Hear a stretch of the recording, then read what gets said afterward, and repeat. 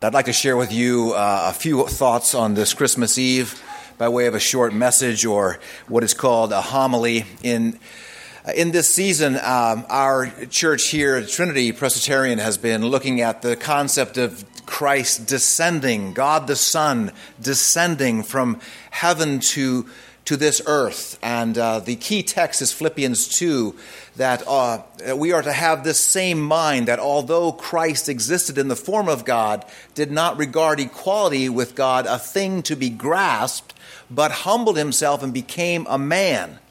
And he became a man, and not only a man, but a servant, and was willing to go all the way to the cross.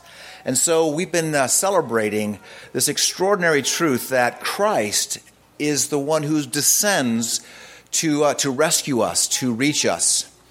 Very briefly and quickly tonight, I'd like to talk about two kinds of comfort. One comfort is rather shallow, and the other is much, much deeper. I have an unspoken agreement with our congregation. I can use just 3 food illustrations a year. I love food. I'm with you. I love the holidays. And if you need me to come over and sample your roast, I'll come on over.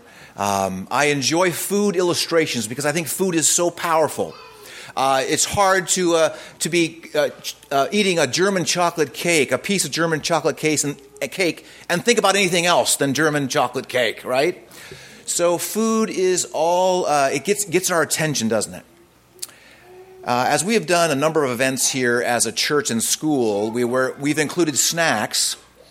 I observed one particular snack that we were giving out to children. Now, some adults were in the line too, but it was our picnic that we had earlier this year. At the beginning of our school year, we had a picnic. And there was one treat that the kids just loved, and there was no charge. It was an endless buffet of cotton candy. Now, as a kid growing up, cotton candy was just the highest of glorious food snacks. I think it's somewhere on that food pyramid. But cotton candy, what a wonderful thing. And what an amazing thing. Apparently it goes way back to the Middle Ages where spun sugar was really, really rare and only for royalty. And cotton candy is a great picture of a certain level of comfort. This pink sweetness, an instant rush of sugar.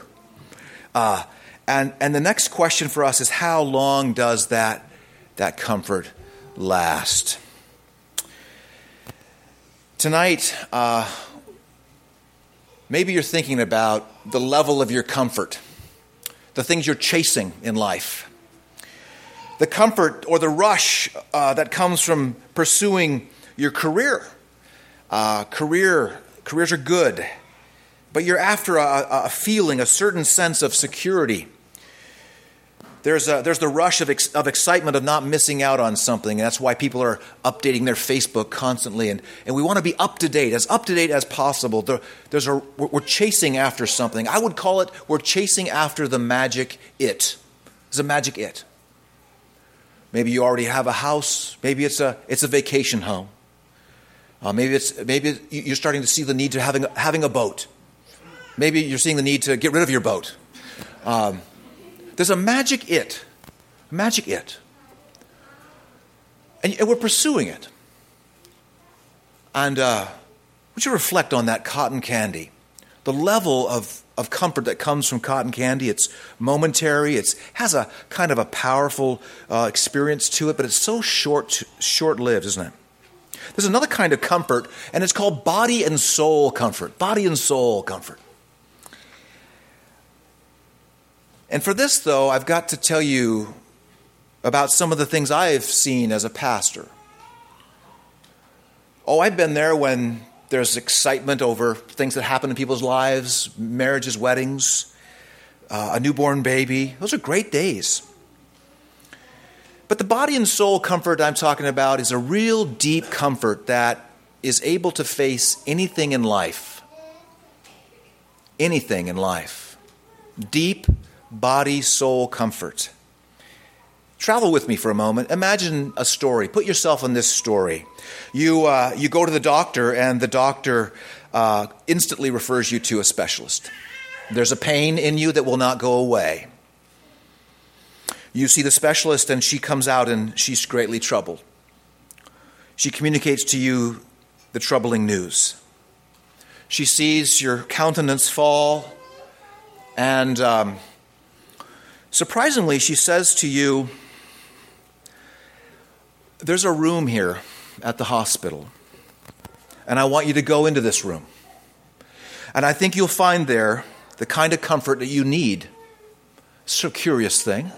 And so you travel the corridors of the hospital, and as you're walking, you're reflecting on the news you just heard back in that office, and you're disturbed, and your life is flashing before you, and you're realizing how short life is as you see people being wheeled into surgery, and suddenly you realize how inattentive you've been to your deepest need in life. You see, cotton candy comfort is just not ever going to work at this point. In fact, you actually glance out the window, and it's unique. This hospital had just hosted a carnival the day before in the parking lot. And it was a kind of a fundraiser, and it was to the delight of many. And there you see men loading a van with equipment from that carnival.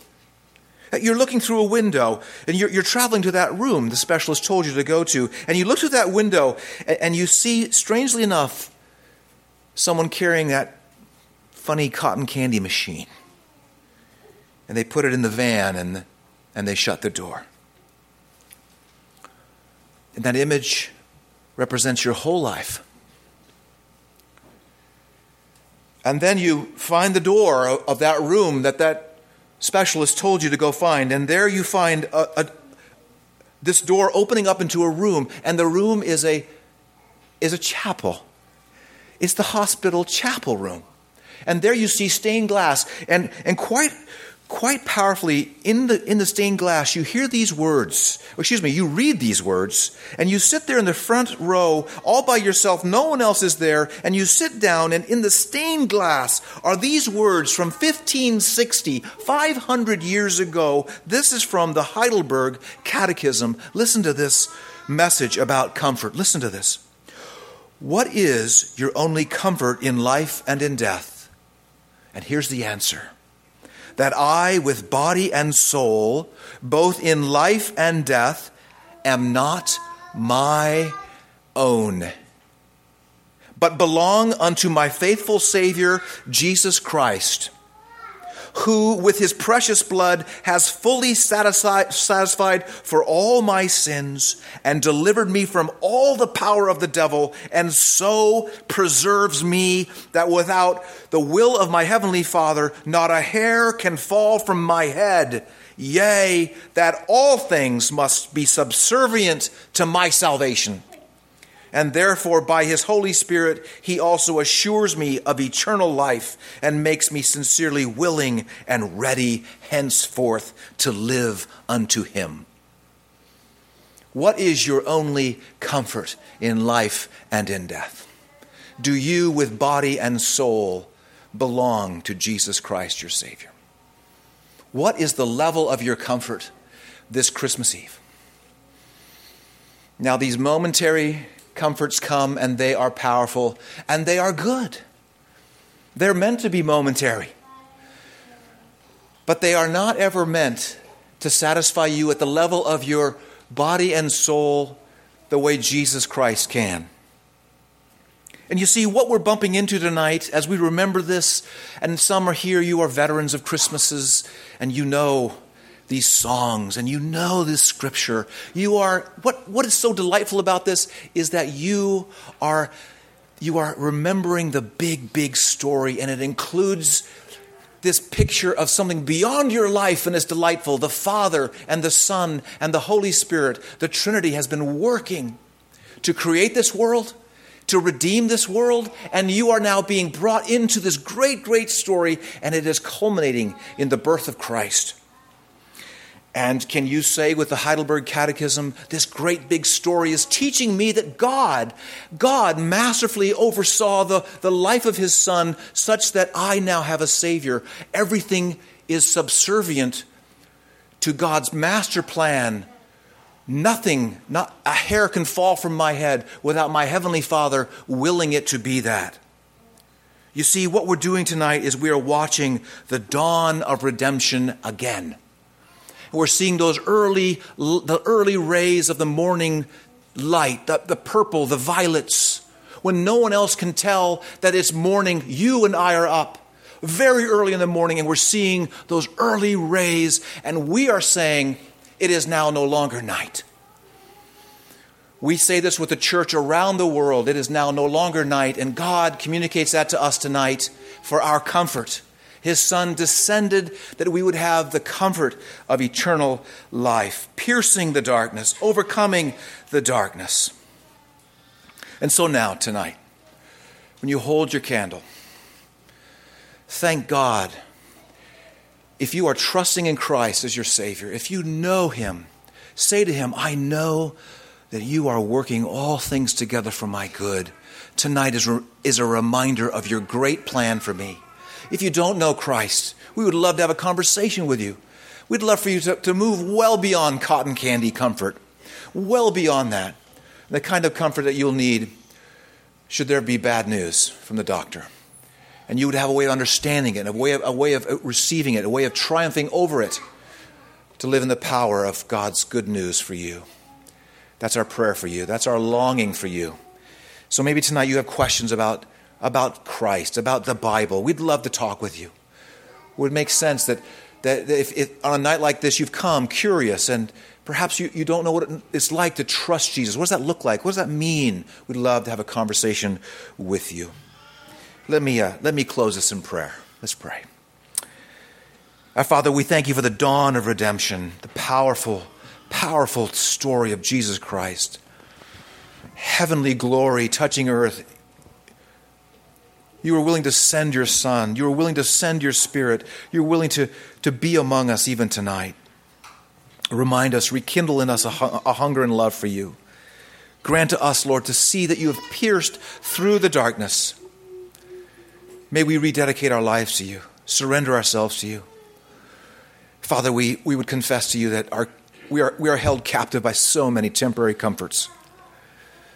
Father, we ask that you do a deep work of comfort in our hearts. In Christ's name we pray. Amen.